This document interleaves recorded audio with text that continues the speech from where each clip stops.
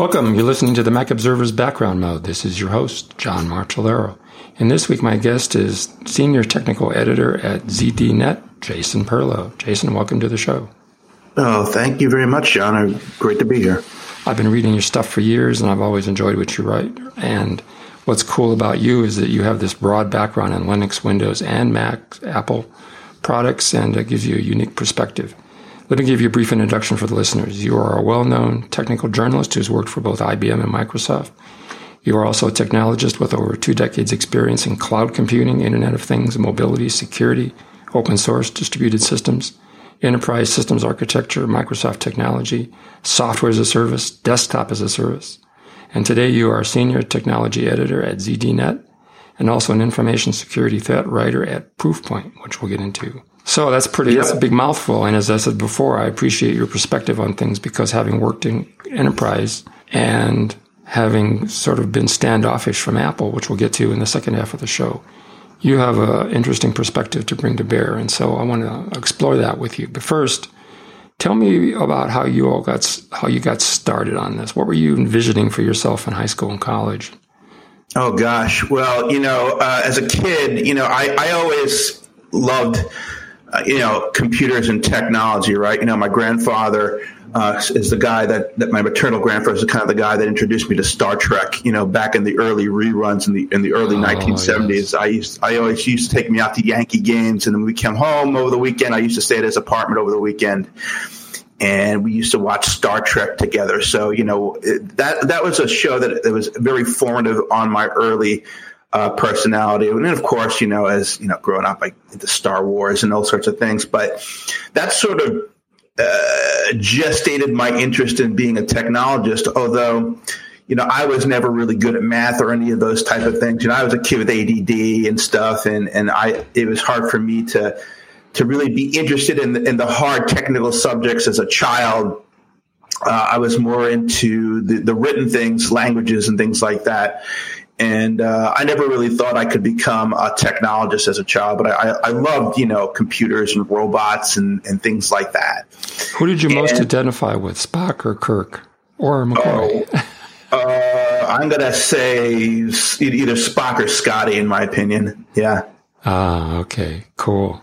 Yeah, for me it was Mr. Spock. I went through that phase when I was in college, and it kind of lit up my career too. I'm right there with you.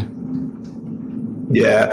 So, early on, my first exposure to computers really was, at my bar mitzvah. I was allowed to buy a computer, when I was 13 years old. And the first computer I got was actually an Apple II Plus, an 80-column card, a CPM card, a double disk 2 system. The color monitor, adapter, all that good stuff. This is a completely decked out 64K. Maybe it was a 48K at the first. And I think my Apple IIc was a 64K version. And I was an absolute fiend, in the neighborhood with the kids, when it came to playing with games and stuff. And, I loved the fact that, that you could write your own programs using AppleSoft and Integer Basic. Back for those of you who didn't have an early Apple II series computer, there were actually 2 different programming languages for BASIC back then.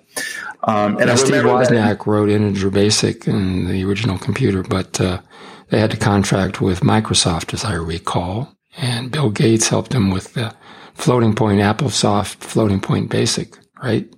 That's right. And so back in the day, in junior high school or elementary school, they had Trash 80s, TRS-80 computers, which had a completely different type of BASIC.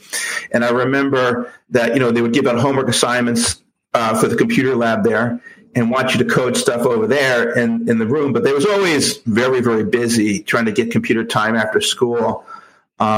With the Trash 80s. And so I would always just take the assignment home and code it in Integer Basic or AppleSoft. And of course, back then, BASIC, even though BASIC was not completely basic when you moved it between systems. So I remember having to recode my homework print out and show it to my math professor or instructor back then, and we had to revalidate it on our trash. But after a while, I just showed him output on the Apple to show that it worked, and I got credit. And so that was sort of my first systems integration job as a young adult, was learning how to code transfer code from Integer Basic and AppleSoft to TRS-80 Basic. That was a lot of fun. It sounds like that got you off to a great start. Very similar to my background.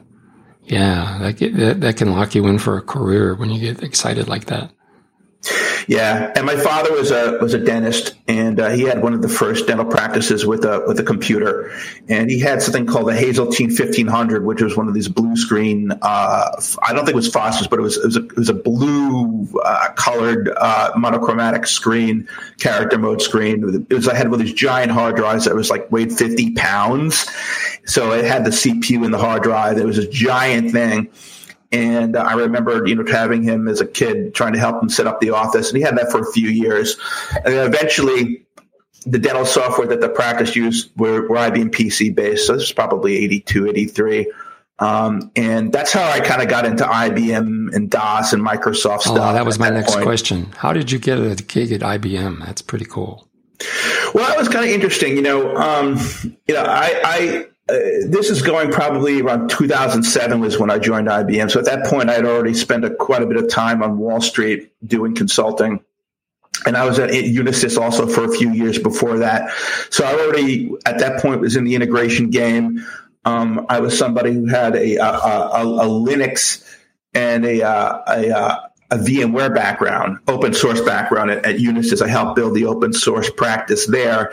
IBM was looking for somebody who had that background as well. So I joined IBM's Global Technology Service in 2007. I did a lot of large scale systems integration work for that company during my tenure there, which was for about 5 years. How did it feel working for IBM? Was it a great environment? It was a childhood dream. I always, wanted to work for IBM.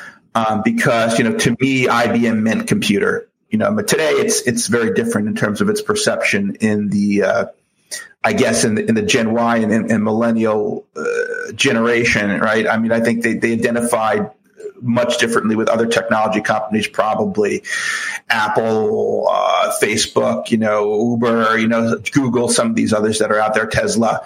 But to me, the technology company to be in as a child, would have been IBM. I thought at the time, my exposure to Apple, was in the Apple IIs, and I had a very unusual perception, different perception of Steve Jobs, and the early Apple company in the 90s and the 80s. I actually got to meet Steve Jobs for the first time when I was in college. I went to American University's undergraduate program. And I was actually getting my degree in international relations. I actually eventually abandoned that degree and went in for economics. But American University was unusual because it was in Washington, D.C., was one of the few schools that had a computer lab that was full of Next cubes. Ooh. So they had Nexts, lots and lots of Nexts. I think that was money that was used by the donation from Adnan Khashoggi to build a laboratory there. If you remember who Adnan Khashoggi was, that was where the whole Iran-Contra thing back in the mid to late 80s. But there was a certain amount of money that was donated to buying a computer center there. And American University had a couple of different computer centers. We had, mainframe terminals, computer room. We had an IBM PC room. Actually, at that point, it was PS2s. And we had this computer lab full of Next. Now, back then, nobody knew what these things were. Primarily, Next used it as a demonstrator kind of facility or center to show other educational institutions what could be done with the Next. At the time, Next was almost exclusively targeted towards higher education, computer science kind of places. Yeah, because of the Unix spec, the BSD. They Unix. were, a good $6,000 a machine. They were very, very expensive, very highly esoteric hardware. but that was an almost entirely empty computer center. Nobody wanted to use it because, it had no bearing on what a lot of people were doing. They wanted to use WordPerfect and things. They wanted to type up their papers, and there was a couple computer courses that used the macro assembler and stuff. So that also used the IBM PCs. And then the other stuff, as far as internet, was using like the VT100s and stuff like that in the mainframe rooms. So this was kind of an unusual computing environment. And I read the manuals forward to back for those things. And I used them for whatever I wanted to. And because I was sort of the resident expert geek student at this thing, Next kind of used to use me to help educate salespeople and visiting people. So Jobs and the few times that he would come to visit, he'd see me there and he'd go, "Jason, you tell this guy what this thing does," and what your experience was with it. So I thought that was kind of interesting. I think there was an opportunity at that point where I could have gone to work for Next if I wanted to, but I didn't want to drop out of school and do that. So I didn't encounter Steve Jobs again until the mid '90s when I was working at Canon. And Canon actually was one of the companies that contributed to the manufacturing of the Next Cube. They actually built a magneto optical drive that was remember that system. Yeah, weren't they an investor too? It was a read-write. So it was an unusual product. So it was an unusual situation because they built this hardware, these components for the Next Cube, and they also built the laser printer engine that went into the Apple Writer and also the Next laser printer. So at the time, I was looking for a way to help build Canon's website. This was in 1995-ish or so, 94, 95, shortly after I first got married. And I saw that, Next had some tools called web objects that would have been helpful for building dynamic websites. And I prototyped a little bit with it on the Next Cube. And at the time, they also wrote the software for Windows NT. And I approached our management and said, this software would be awesome. Maybe we can get a site license. We're partners with Next. Maybe they'll throw it at us. And it turned out that Steve Jobs wanted a couple $1 million for it. And that caused a bit of a kerfuffle with the Japanese folks I was working with. So that was interesting. Okay, I can't wait to hear how you ended up with Microsoft. We got to move on. Yeah, Microsoft. So after IBM, I was looking for kind of a change of pace, and Microsoft was looking to kind of boost their hosting and service provider practice of about 70 people. And at the time, they were just really introducing Azure. So I was kind of delving into that, helping to enable Microsoft's partners using Microsoft's technologies. That was kind of like one of these things where, I was in between work. I was looking to move to Florida, do some more remote work. I didn't want to do as much travel as I used to when I was at IBM, when I was working 40 weeks a year, in different customer sites. I was, I think it was like triple platinum on like 3 different airlines, which kind of burned me out. So the Microsoft situation was definitely more ideal from a working perspective. Always wanted to go see what Microsoft was like. And it was an interesting experience. What era was this? Was this the Steve Ballmer era? This was the Ballmer era. This was just, I left just prior to, actually just within the first 6 months of Satya Nadella taking over. So it was a different Microsoft than it is now. Sure. Right. Yeah, Satya Nadella has done a great job, but that's outside the scope of this. Unless you want to get into it a little bit. But my perception is that Steve Ballmer was not as good a technical leader as Satya Nadella, and it hurt Microsoft. No, I love Steve Ballmer. He was not a technologist. He was a sales guy. And you need sales guys for companies like that, to be perfectly honest.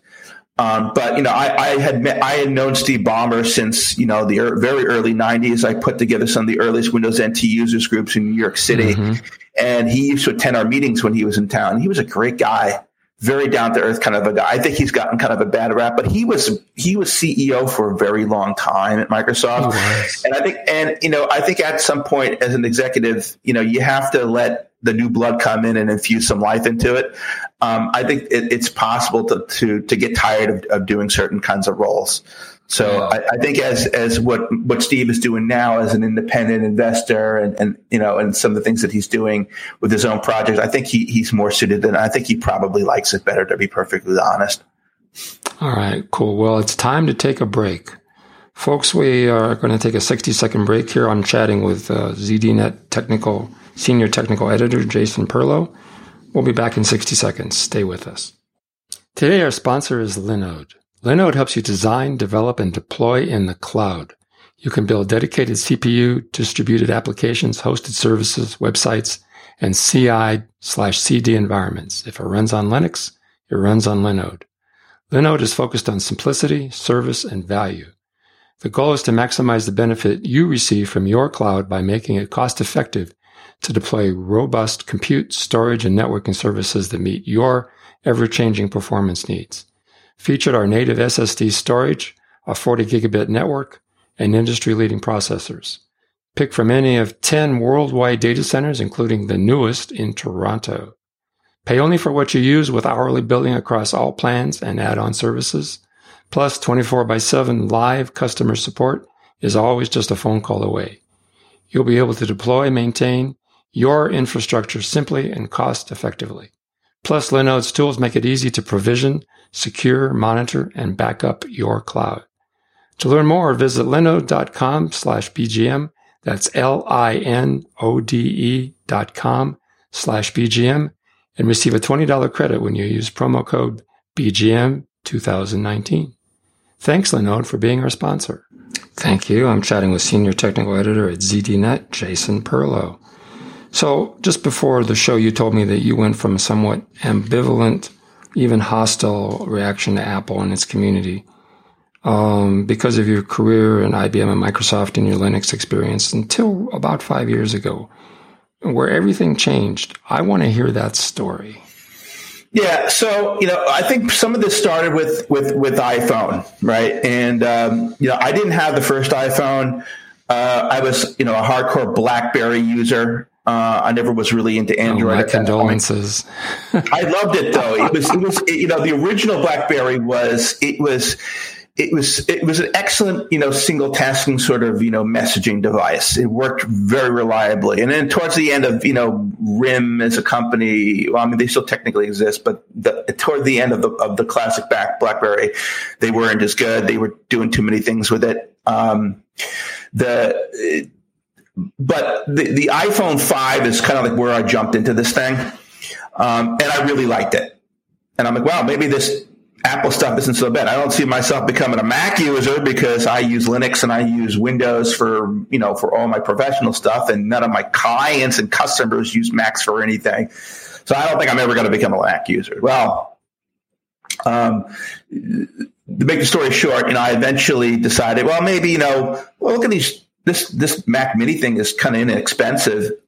Maybe I'll pick one of these things up. So I eventually invented picking one of those things up.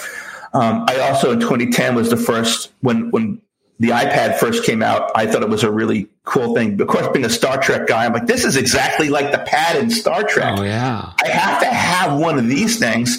So I bought the very first iPad, and I bought every single model of iPad ever since.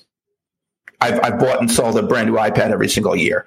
I actually kind of wish that iPad was on the same upgrade program as iPhone, because then I would do one of those things every year without having to worry about selling it and and trading it in, all that kind of stuff.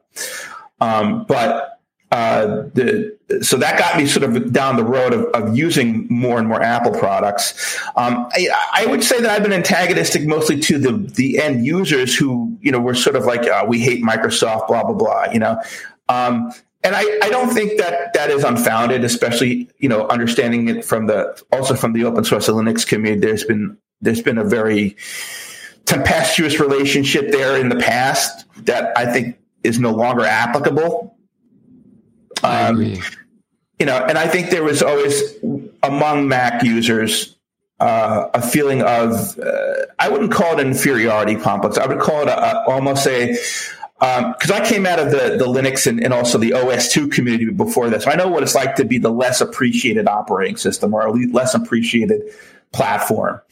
And, I always saw Mac users as this niche sort of thing, content creators, people using Photoshop and stuff. And yeah, I used to see them in other offices and back rooms and stuff putting stuff together, but not sort of in the front office sort of, productivity, main line of business sort of stuff. Right. So I wasn't exposed to it as much.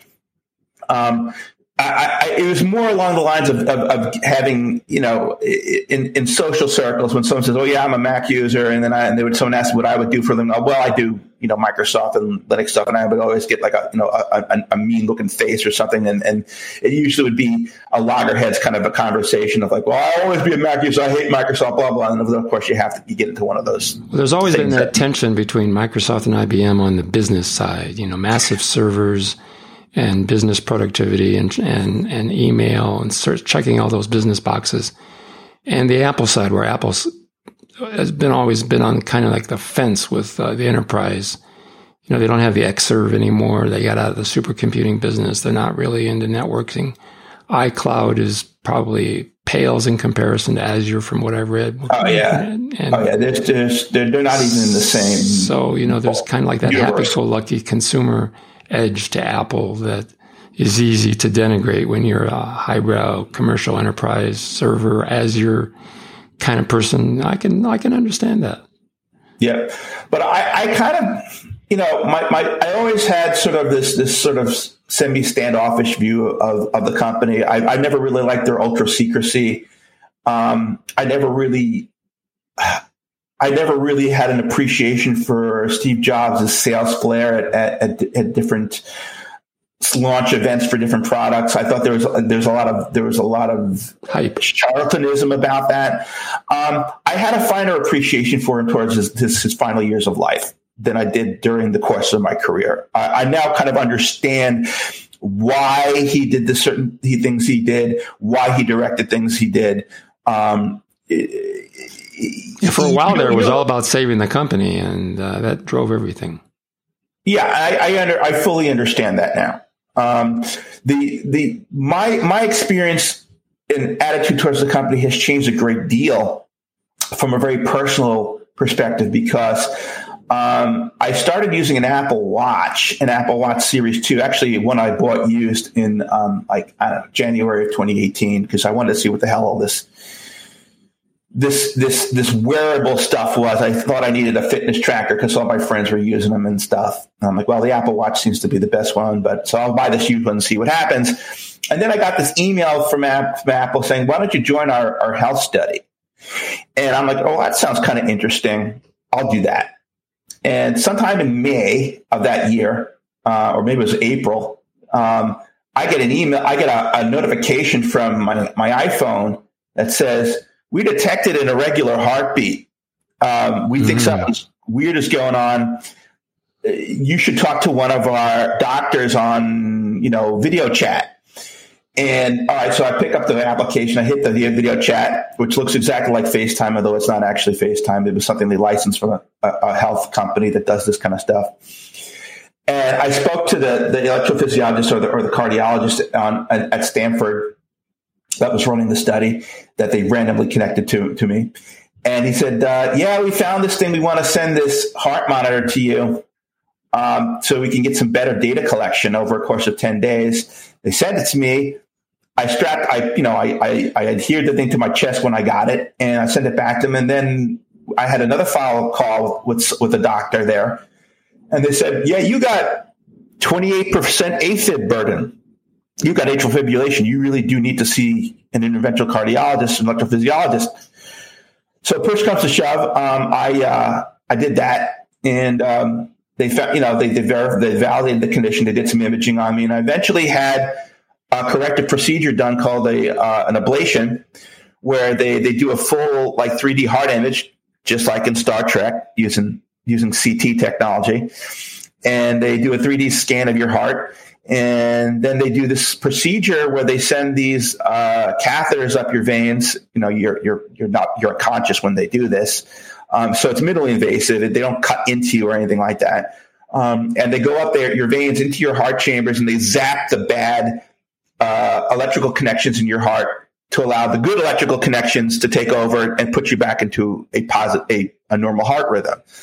So now I wear an Apple Watch Series 4 with the EKG. I always check my EKG every day to validate that I'm in good, that things are going good. Haven't had an event since the procedure, but I basically owe my life to the Apple Watch because it detected this condition early on in the heart study. They even, now I'm an Apple Watch customer for life. What a story. What a story. Yeah, it's a crazy story. And now I tell everybody to get an Apple Watch, especially, as you start approaching my age, which is 50. I became a full-time Macintosh user in March of this year when I joined my new firm, when they issued me a brand new MacBook Pro 2018.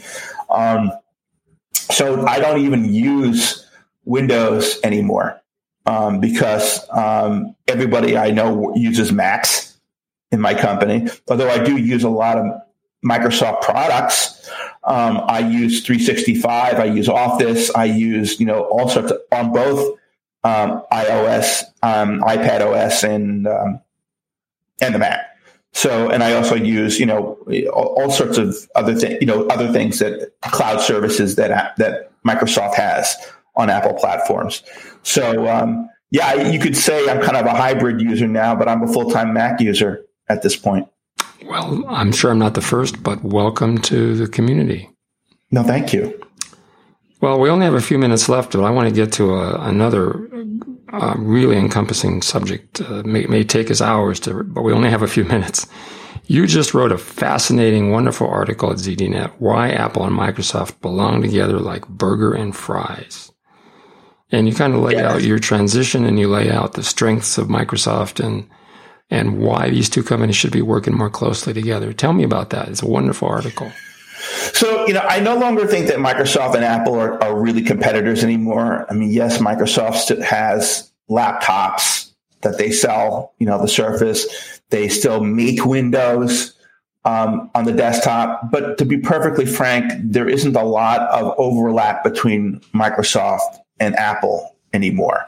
If anything, they're highly complementary in what they do. Apple is a consumer electronics company. They make hardware. They make mobile operating systems. Microsoft makes application software for all of Apple's platforms. They also provide cloud services for all of Apple's platforms, as third party, if you want to go out in the street and buy them.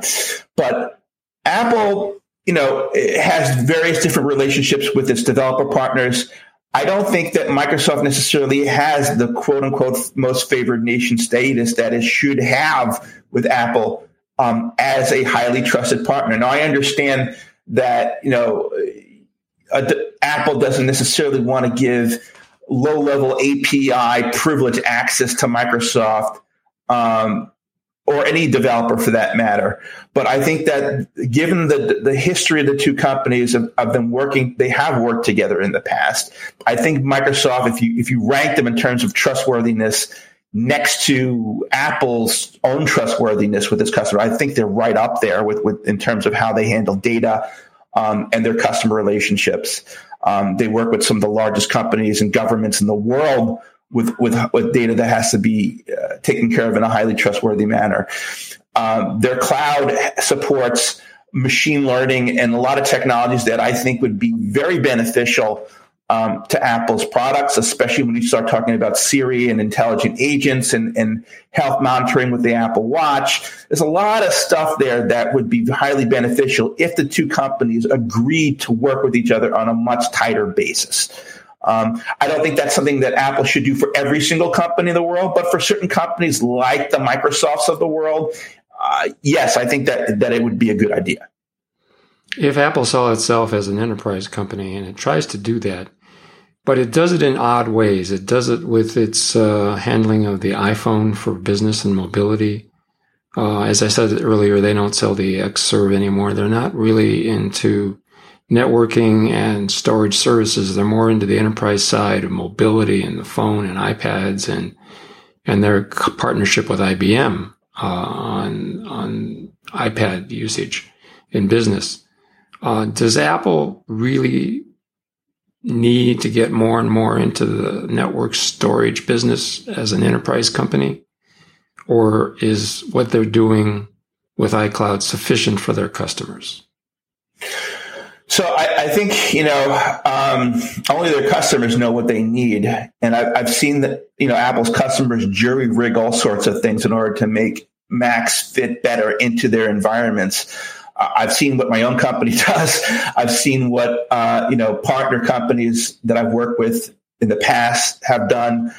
I think that that Apple needs a partner that really understands this space extremely well, that can help them integrate their platforms better. I don't think this is necessarily Apple itself needs to get into the business of creating storage systems. I don't think Apple needs to build a enterprise cloud, but I believe that their partners should be providing application services and things like that better enable Macs to participate on the cloud, and to developers to do things on the cloud. You take a look at companies like Mac Stadium. It's a cool company. They put Macs in the cloud so developers can connect remotely without actually using Macs, or they can do compilation and other sorts of advanced processing that they can't do on a desktop. Let's say if you're a small development shop, you need access to much more resources than you actually have. I think that's the sort of thing that could be done in an Azure, right? On a more formalized basis. And I think you need a large company like a Microsoft to actually pull that kind of thing off properly. That's an intriguing idea. I pulled out a quote from the end of your article that I thought was really cool. As industry veterans, talking about Apple and Microsoft, both are being challenged by hungry and less trustworthy newer kids on the block, Google, Amazon, and Facebook, and other up-and-comers seeking to displace them. And I think that's a good observation, because I've noticed that, as you said, that Microsoft has this extra special evidence on security and the privacy of its customers. And the two companies have a very similar mentality, and it's time to get over that PC war kind of approach and find out where they can work together. So I think it's an amazing article and a good suggestion. And thanks for writing it. Oh, thank you. Well, I don't think we have any more time left. We're going to have to close the show. Is there anything else you want to add before we finish up? No, if you guys want to talk to me, I'm always up for suggestions and feedback. You can find me on Twitter at jperlo. And I'm always there, to interact with my readers. Cool. Well, listeners, I hope you enjoyed the show with Jason Perlow, Senior Technical Editor at ZDNet. And you've been listening to the Mac Observer's Background Mode. We'll see you again next week.